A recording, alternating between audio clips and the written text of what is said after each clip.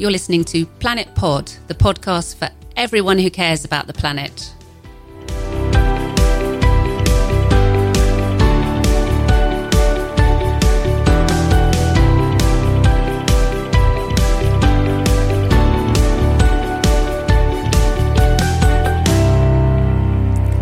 Hello, you're listening to Planet Pod. I'm Amanda Carpenter. And I'm Steve Malkin. And this week we're talking trees and seas. The challenges facing our oceans and our precious natural resources, the woods around us. We're joined in the studio by some fantastic guests. I'm going to introduce you in a moment, but first of all, welcome back, Steve. Oh, hey, it's good to be back. Thanks for having me back on Planet Pod. Yeah, we missed you last week. There were a lot of women in the studio and it was very noisy and you would have never got a word in edgeways. But we're back to normal now, so I'm outnumbered as per. So, welcome. We're joined by Paul Gisby from Oyster Diving, and Paul is not only a diving specialist and instructor, he also manages something called Aqua Theatre, and we're going to talk to you about that a little bit because I'm really intrigued. So, welcome, Paul. Good morning. And by Martin Turner, who's Partnerships Manager of the Woodland Trust, and I'm absolutely certain that everybody listening knows about the Woodland Trust, so welcome, Martin. Good morning, everyone. So, as regular listeners know, we like to do a good, the bad and the ugly slot, where we ask you to think about something that's really got under your skin or made you excited or that you just want to share. So, good, the bad and the ugly.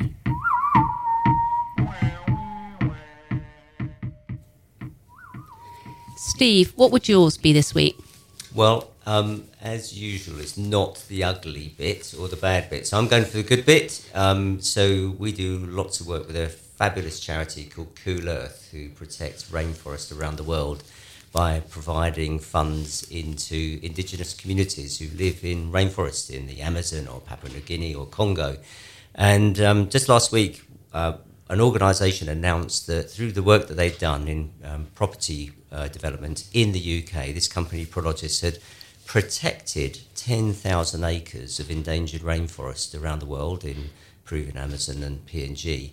And just to put that into perspective, 10,000 acres is the size of London's Zone 1. So it kind of got me thinking, look, this company's made that commitment, it's protected this endangered rainforest.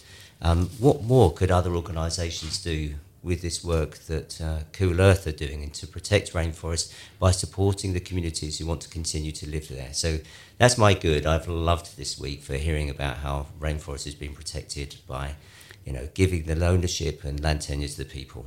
Yeah, good and beautiful. How about you, Paul? I'll do the bad, shall I? Is that all right if I do some bad? Yeah, you can do some bad. The fact that people are being educated in corporate life to recycle and at home as well. So they're all chucking it in their bins, but no one's really conscious of the fact that they're filling these bins with more and more plastic. And I know it's all very topical at the moment and probably people are getting a bit bored of it, but they don't realise the long-term effects of the plastics that we're pumping into the oceans. And the fact that they do break down. I actually saw a thing, I think it was on that Horrible Face plant app.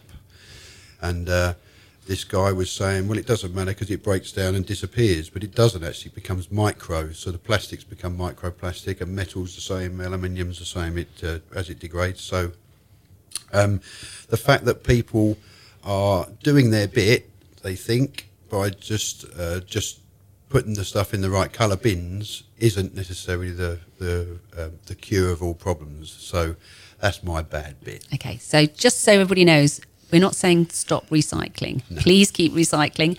And those bits that are recycled properly don't end up in the oceans. But as you've said, it's only a fraction that gets properly recycled. And a lot of that plastic's getting into the oceans. So stop buying plastic in the first place is what you're saying, isn't it? Mm-hmm. How about you, Martin? Have you got a good or bad or ugly? Perhaps I should do the third part of the trio then and do the ugly. My ugly is poo. And it actually links into the introduction that the other guys have said, trees and recycling and littering. Poo in woods can be a really good thing. We even have a swatch book at the Woodland Trust about poo. So you can go into the woods, look at poo, see whose poo it is, which animal it is, and it We're not kind of gives talking- an indication of the animals that are there. We're not talking human poo, are we? So I just Absolutely clarify, not. we're talking But animal poo here. the ugly poo is the poo that dog walkers pick up. That's brilliant. Pick your dog poo up and then hang in the tree. What's that all about? I know, If you it picked drives it up, take me it home. mad. Yeah. Yeah. You know, litter in wood, protecting trees, woodland, litter, stop doing it. Take your poo home. Yeah, the poo fairy, that's what it is. They Yeah. think there's a poo fairy out there collecting the little bags, hanging on the hedgerows and putting them in the bin. But actually what we really need to talk about is what we do with the dog poo. So we need to, at some point, explore that, turning dog poo into energy and powering the street lights from the dog poo bin. But I would absolutely concur with that. So Steve, you wanted to say something. Well, it's a new one on me. So that's a great story for me to then. Dog poo but trees but all you telling over. me I would go for a walk in some woods and I'll find hanging from tree branches packets of poo. Why do people do that? Yeah. You tell me. They think someone else is going to take it home. So I've got a... It's not the bear, is it? It's the same. No, I think we need to move on, gentlemen. This didn't happen last week. A lot of women in the room didn't talk about poo. My good would be the plastic-eating enzyme they've discovered that can break down some of those plastics, so that would help to tackle that massive, great plastic berg that's floating in the ocean. But I've got a bit of a bad, possibly controversial one. And given that we've got Martin here from the Woodland Trust, I wanted to talk about the felling of the trees alongside the railway tracks. And I'm sure lots of people have seen the reports, and there's been various online petitions.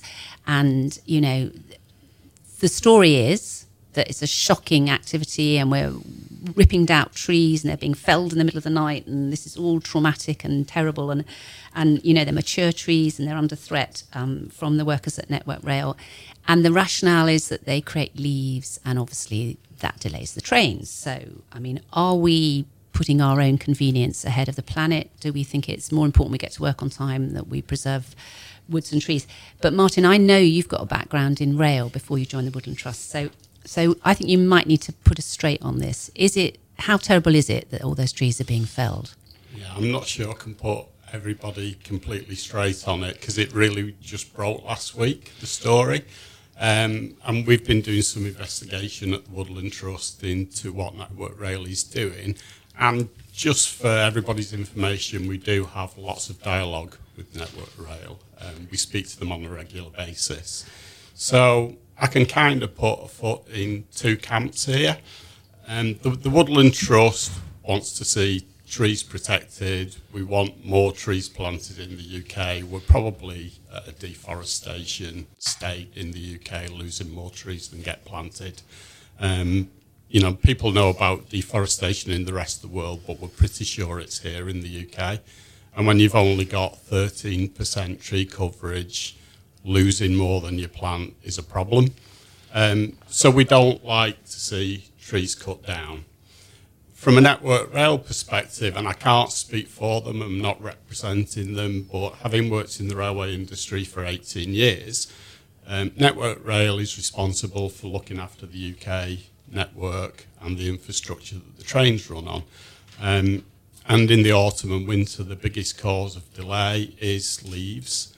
And Network Rail gets fined heavily if trains are delayed, and people that want to go about their daily lives get really frustrated or actually badly inconvenienced with lots of knock-on effects if the trains don't run on time. So there is a logic to Network Rail managing the vegetation at the side of the railway, and they're going to want to do that to minimise the leaf fall, to minimise the delay, to keep all us train travellers happy. But unfortunately, that means the loss of trees. Some loss of trees might be okay. I think what we really need to do is make sure that it's being done in a properly considered and managed way. And if it does affect veteran and ancient trees in particular, then that is something that we would really like to have a conversation about. And at the end of the day, if Network Rail have permission to remove an ancient tree, they've got permission to remove it. And it's why we're doing lots of campaigning to get enshrined in law that ancient trees get legal protection, the same as a listed one building does, because we just don't have that here in the UK. So I can understand why they're doing it. They need to look after the infrastructure and keep the trains running. There's a thing about right tree in right place as well. What was there first, the trees, the railway? Who knows? Very good question. So it sounds to me like this might be more of a communications issue. So perhaps what's happened is, as with the trees in Sheffield, where people got very upset by the felling of the trees, fairly ancient trees in the streets, we probably need a bit more information. Yeah. And Network Rail probably need to manage that communication process a little bit better, because nobody wants to be inconvenienced on the way to work, and that's completely legitimate. But equally, we don't want to fell ancient trees. So I think we put a call out to them to give us a bit more info. And obviously, if someone from Network Rail is listening to the pod and wants to come and tell us, we'd be delighted to have you. Be interested. What incredible stats, though. So 2% ancient and veteran, Yeah. 13% tree cover. We're actually in deforestation now in the UK. European tree coverage is about 37%, so we're 3 times worse than most of Europe. It's only 10% in England. And China are going through this massive tree planting program, aren't they? And, and we're actually falling. We're nowhere near. We're our mucking targets. about, to be frank. Sort of messing about. It's actually just falling apart Oh, right, yeah. around us. And then the tree planting's one thing, and losing trees to development and stuff like that's another. But 100 million ash trees to disease. That's shocking. 100 million, yeah. You've got to step up, haven't we? Yeah, and it's why we're sort of campaigning for home sourced and grown as well. If stuff's brought into the UK, that brings stuff in it. We really don't want to be here. I love that bit about lobbying to get legal rights for ancient and veteran trees. And how do people help you lobby? Or is there a role that the public can play in that? We're getting closer and closer. It's been probably the ambition since the Woodland Trust was formed. One of the red line for us is to protect ancient trees and woodland, and there's only 2% of it left in the UK. Martin, can you define what you call ancient in terms of trees? So there are no records on the UK's trees further back than 400 years. So anything that was around in the original recording of the UK's trees. So it's trees and woodland that's at least 400 years old. And obviously lots of it is much, much older. We've just lost our most ancient tree, haven't we, quite recently? Wasn't it the oldest tree in the UK was cut down? Was that on the Welsh borders? I'm not aware of that, so I've learnt something this morning. I think one went. So obviously, ancient trees, we've got lots of trees that are older than 400 years old.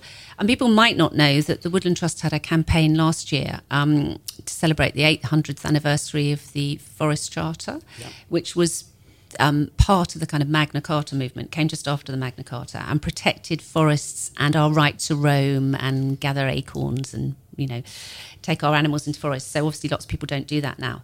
But can you tell us about your campaign and what you wanted to do as a result of that anniversary and the charter that you've pulled together? It's really just reminding people that 800 years ago you couldn't do the things that you've just spoken about, because woodland was owned by royalty and the gentry, and it was there for their use, their entertainment, their pleasure, and people that were trying to eke a living out of the land just actually couldn't do it. It was very difficult to survive. So 800 years ago, UK's woodland was handed back to the people, basically. And the Woodland Trust owns 1,000 pieces of woodland across the UK, in England, Scotland, Northern Ireland and Wales. Free to access for everybody. There's no charge to go into any of it.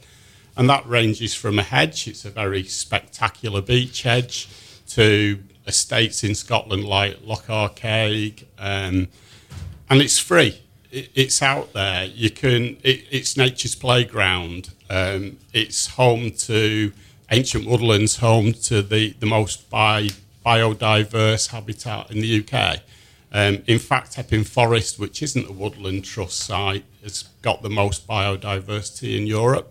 Oh, really? So the charter's just really there to remind everybody that UK woodland's out there for you to enjoy. It's cooling the air, it's absorbing carbon, it's providing habitat for wildlife, it's kids' playgrounds, it's free. Don't forget that it's there. Go out and enjoy it. And the more you learn about it, the more you're going to enjoy it, the more that you're going to want to protect what's there, and the more you're going to want to get involved in creating some more. UK tree planting levels over the last decade has been the lowest it's been for a long, long time. So part of... I'm sorry, Steve. Oh, sorry, just why is that? Why? Let's not get too political, but there was, in 2016-17, there was 525 hectares of woodland planted. So that's 525 roughly football pitches. That was 10% of the target the government set in 2013. I was say, it doesn't sound like a lot to me. No, we're way, way, way behind where we should be in terms of planting trees. Do you think that could be having an effect on the air quality? Oh, yeah, absolutely. You know, if you wanted to design the perfect aesthetically looking air conditioning unit that cools the air, absorbs carbon, makes people happy, you'd invent a tree. So, Martin, can I ask you, who's responsible for the tree planting? So if we're not meeting targets, those are government targets, but does the responsibility for reforestation lie with the government? Does it lie with us as individuals? Does it lie with local communities, developers? Who should we be putting pressure on? I would say all of the above. Everybody can plant a tree. You can plant a tree in your garden. Scout groups can plant trees in the area around the scout hut. Football clubs can plant trees at training grounds, and we've got football clubs doing that. We've got the Woodland Trust creating woodland, the announcement of the Northern Forest earlier this year, where we'll be creating a forest that connects Liverpool to Hull. So how big will that be? That is Liverpool to Hull. However that big is, 50 million trees. Okay, that's great. I needed a figure. Trees. Yeah, and 13 million people live in that northern forest area. So if every one of those planted a tree, there's 13 million. It's everybody. It's government. It's Forestry Commission. It's about everybody doing their bit. But I think the issue that we have in the UK, you know, you talk, Steve, about rainforest and things like that. We've actually got temperate rainforest here in the UK. We actually manage some rainforest in the UK. The global awareness of the threats to trees are pretty well known. My kids know about it. My mum knows about it. And people doing things to try and reverse it, and that's brilliant. We applaud it. I think the issue is that the awareness that it's happening on our doorstep is very, very low. And I think if that awareness was raised, we'd see a lot more action. I mean, we're campaigning still to get the legislation for ancient woodland protection. The government's done a brilliant job. Michael Gove has been great. He's really standing up for trees. He spoke at a parliamentary reception that we held in December. He's totally behind it. And the new National Policy Planning Framework has given wholly exceptional protection to ancient woodland, but it still doesn't get down to individual woodland and individual trees. So if you can really put the case forward that there's a better economic or social benefit for removing ancient woodland and trees, you can. And there's a misconception as well, chop some trees down 10 times more and that's okay. But you cannot replace all the 400 years of history. It's impossible. A lot of those ancient woodlands, unfortunately, tend to be where people want to build bypasses or new road schemes. And I certainly know, living down in Kent, there's been a fantastic new bit of road, allegedly, but we lost 8 acres of ancient woodland. And I'm not that much of a hurry to get to the next town. There's about 100 ancient woodland under threat at any one time. So people can get involved, they can campaign, they can sign up to the new charter, the charter for... They can sign up to the charter, they can sign up to the campaign for enshrining ancient woodland protection. Families can join our nature detective programs and they'll get a swatch book, maybe a poo one. You can become a member of the Woodland Trust. To me, it's getting people out into the woods. Yeah. Once you've started to get out and enjoy it, you start to appreciate it and it inspires you to do things. And some of the woodland out there is totally inspirational. And I'm quite intrigued by the memorial centenary type activities you get involved in, because for a lot of people, people often plant trees in memory of other people, don't they? Or they sponsor a tree that you might be planting in one of your forests. So tell us about the centenary would celebrate the end of 100 years since the ending of the First World War. It's a great point, Amanda. Dedications is just growing and growing for us, and people used to contact us and dedicate a tree. Traditionally, it used to be for a loved one that they'd lost, but we're now starting to get tree dedications for birthdays, wedding anniversaries, Mother's Day, Father's Day, you name it. People are really going, do I need another pair of socks? No, I'll plant a tree instead. But it's a great point. It's the 100th anniversary of Armistice this year, end of the First World War. And we really wanted to do something to commemorate that. So it was kind of a tribute to the past and the fallen, but creating something for future generations to come and that sort of showing the hope for the future. So building woodland for us, future generations, all the biodiversity that can enjoy it. So we're creating 4 centenary woods. England, Scotland, Ireland, Northern Ireland and Wales. The biggest one's going to be in Langley Vale, down near Epsom, and it's coming on at a pace at the moment. There's an opportunity for people and companies, if they want to dedicate groves of woodland down there. And it's really good that the football community's got involved as well. Male professional football stopped during the First World War and the guys went off and fought. So a lot of professional footballers were lost during the First World War, and part of the Centenary Woods is a campaign called Club and Country, and we're getting the FA, the PFA, the football clubs are getting really interested in supporting it. And football kept going in the UK by women playing football. Women's football was bigger then than it is now. They kept the country going, they kept football going. Absolutely. And a big part of the role that women played is part of the commemoration that we're doing. I'm not going to get a quip in there about how good women are in the Footballing World Cup from women's teams, but, I'm going to resist it. But it's interesting because you've been talking about ancient woodlands, so a natural resource that as an island we need to treasure and look after. But I guess a lot of people don't really think about the natural resource that surrounds us. As an island, we have this incredible, wonderful natural resource for everybody to enjoy. And, one of the reasons we wanted to bring trees and seas together is those are 2 things that we've been gifted as a country, by just sheer luck and our topographical location. And Paul, you're doing amazing things in the world of underwater and diving. And I know Steve's got all sorts of things he wants to ask you, but can I just ask you first, what is Aqua Theatre?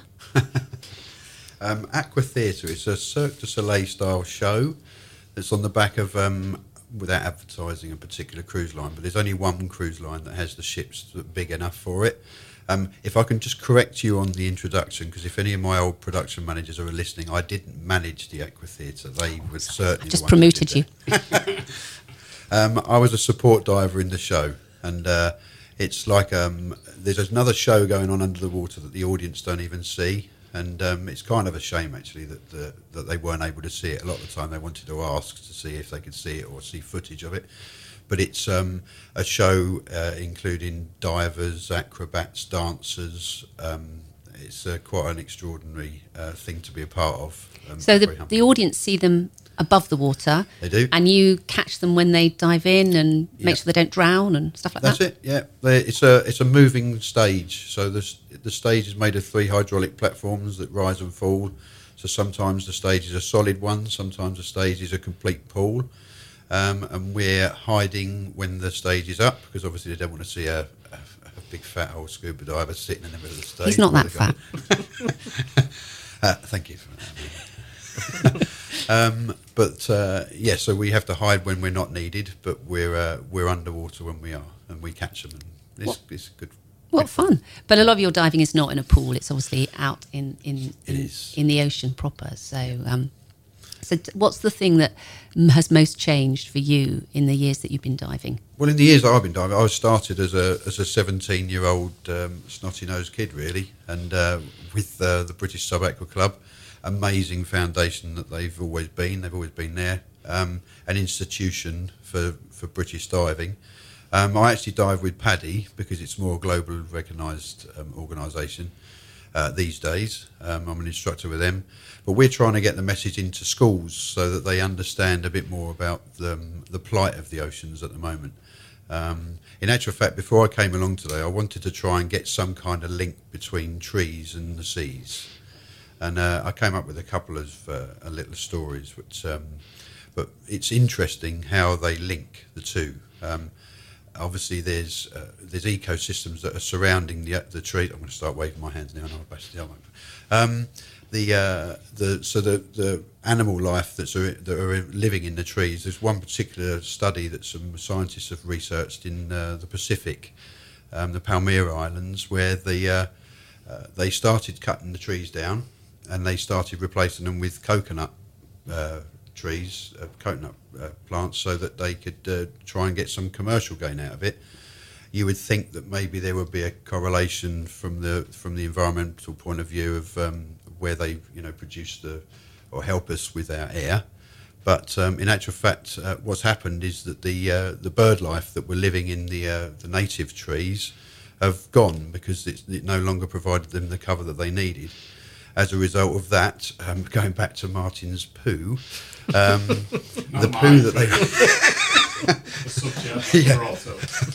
well, it's not hanging in bags over there. That's the difference. But the poo that was falling onto the forest floors was actually creating nitrogen, and that was washing into as the land washes into the ocean, which was creating a habitat for manta rays to survive, because it was actually encouraging very well needed phytoplankton, which actually provides between 50 and 85% of the world's oxygen, as well as food for these animals.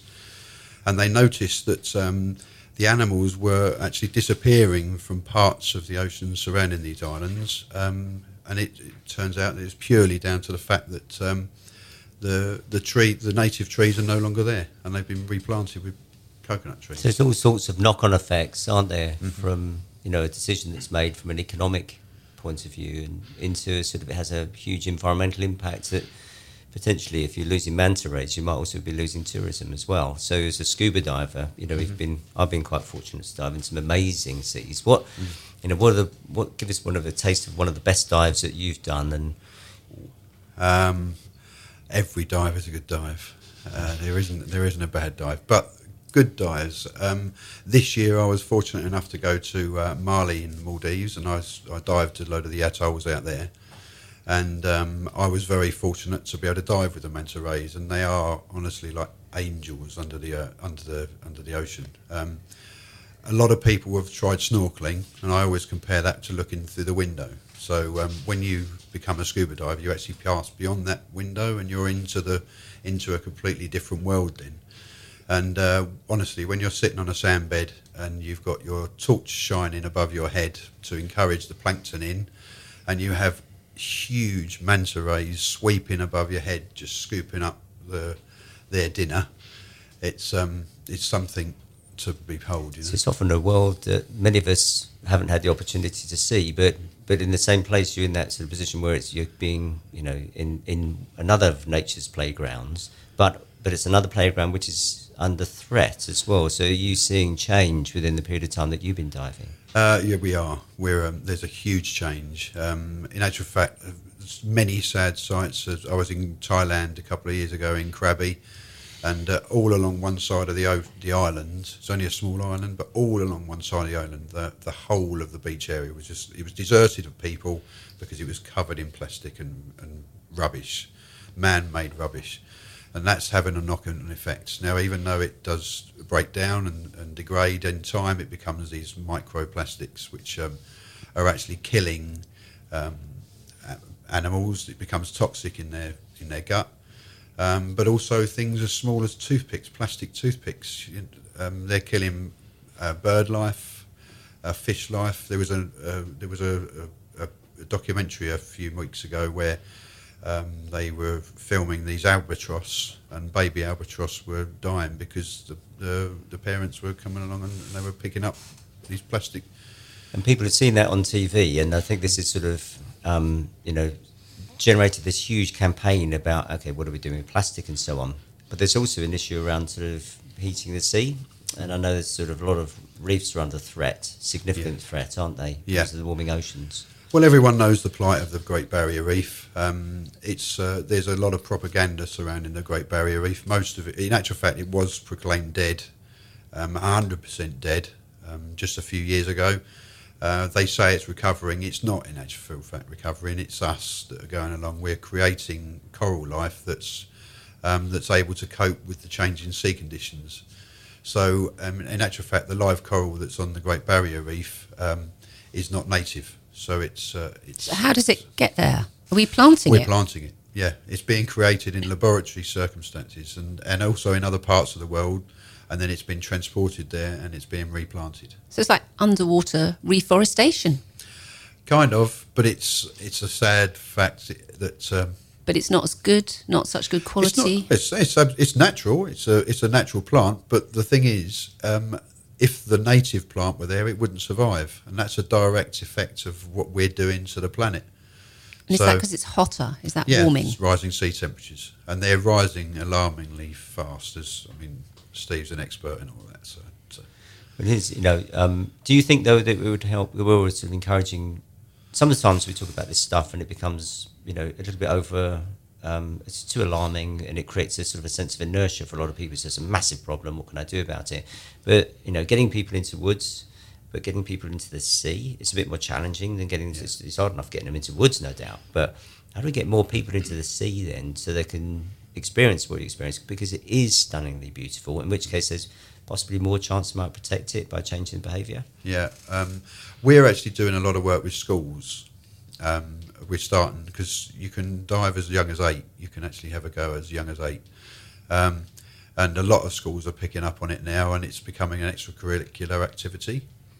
Isn't it incredibly expensive though, Steve? Because I think you've been talking about going to these beautiful locations which are many thousands of miles away, and the perception might be that this is a slightly elitist, expensive activity, whereas walking in the wood is presumably free.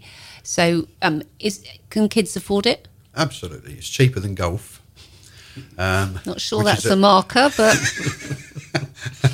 well, people do golf and they cut trees down to make golf courses. So I'd rather see an ocean that I can dive in for free than anyway. I'm not. Maybe I shouldn't do that. Get off the golf. Yeah. But the schools are sponsored to do it, and so parents are willing. Once they realise the benefits of it, it actually helps with a number of curricular studies. Mathematics come into it, physics come into it, the Boyle's Law, biology comes into it, geography, they learn all about geography, and even history. We do a lot of studies, interestingly enough, you were saying about World War II, and there's a tie in there because there's a lot of World War II wrecks that are out there. Thistlegorm is one of the world's 10 best dive sites in the Red Sea, which is very accessible. It's only 4.5 hours on a flight to Egypt. Egypt, unfortunately, continues to get bad press, but it's an incredible place to go diving. And in actual fact, because many people haven't been going there for a number of years now because of this so-called threat out there, a lot of the plant life and the coral life has actually had time to recover. And once they do open up, it's a double-edged sword, isn't it? We want more people to experience the ocean, but equally we don't want to have so much tourism that we damage what it is we're going to look at. So it's making that balance, isn't it? Yeah, well, if you dive properly, then you won't be damaging the environment. In actual fact, the marine life are as fascinated by us as we are of them. And when you do get used to it, Jaws was the worst thing for the diving industry, that lousy film in the 70s. I wish they could ban it because sharks are, in natural fact, an incredible creature. They're not naturally aggressive towards us. That's why there's only 7 fatal shark attacks, I believe, last year. 7 or 12, I think. Whereas we kill 11,500 sharks an hour. Yeah. And there are many different types of sharks as well, aren't there? There aren't just those, jaws-like great whites. Exactly, There's yeah. lots of little sharks that are really quite friendly. To be honest, the great white, I know a lot of people that dive with great white without cages. Like I say, they are interested in us. And so long as you don't antagonise them, and what they do, they go and they start chucking frozen lumps of tuna meat in there, and it just antagonises them into a feeding frenzy. Oh, I'm with that. I hate people tuna. say. I'm with the sharks on that. So you're listening to Planet Pod, and we'd love to hear about your experiences. If you've been diving, if you've been walking in the woods, if you've things you want to share, and are good or bad or ugly. So don't forget, get in touch. You can tweet us on @planet_pod, capital P, or you can email us on hello@theplanetpod.com. So we've got those kind of beautiful natural resources around us, and here on our planet, where our island, we just have to walk out our front door and we find a wood. If we're lucky enough to live by the sea, we've got the water around us. Can you dive in the UK seas? I mean, they're not as Absolutely, beautiful, but Oh, they are. They're incredible. There's amazing marine life just off of the south coast. We do a number of trips around the UK every year. We've got one going to Lundy, which is diving with the seals. The seals are they call them the puppies of the ocean, and they really are.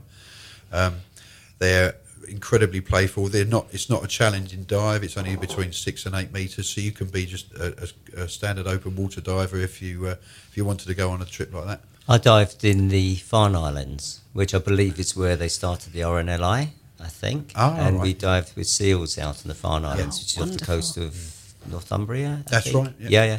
We're going there later in the year as well. And it's stunning. Yeah. And you jump off a rib, and then you roll into the sea, and then you go down into a kelp field. Yeah. And down there, flitting around in the kelp, are seals, and it is stunningly beautiful, and it's just around our great coastline. They come and find you.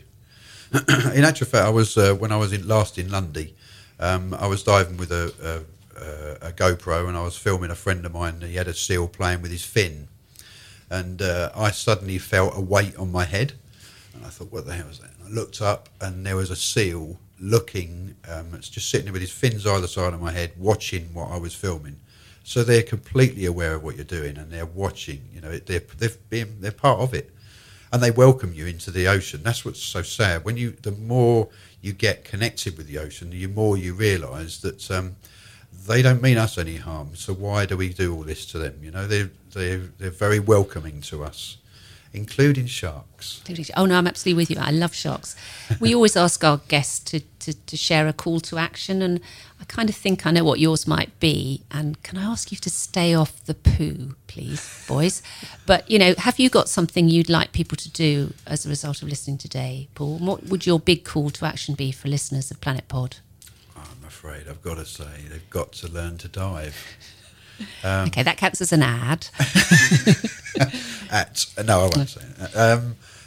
Well, that's the only real way of appreciating the ocean as we have it. Unless you go and see it, you can even snorkeling though. I mean, if you can't dive, you could snorkel. What about people who, like me, are the wrong side of 50? Too late for me?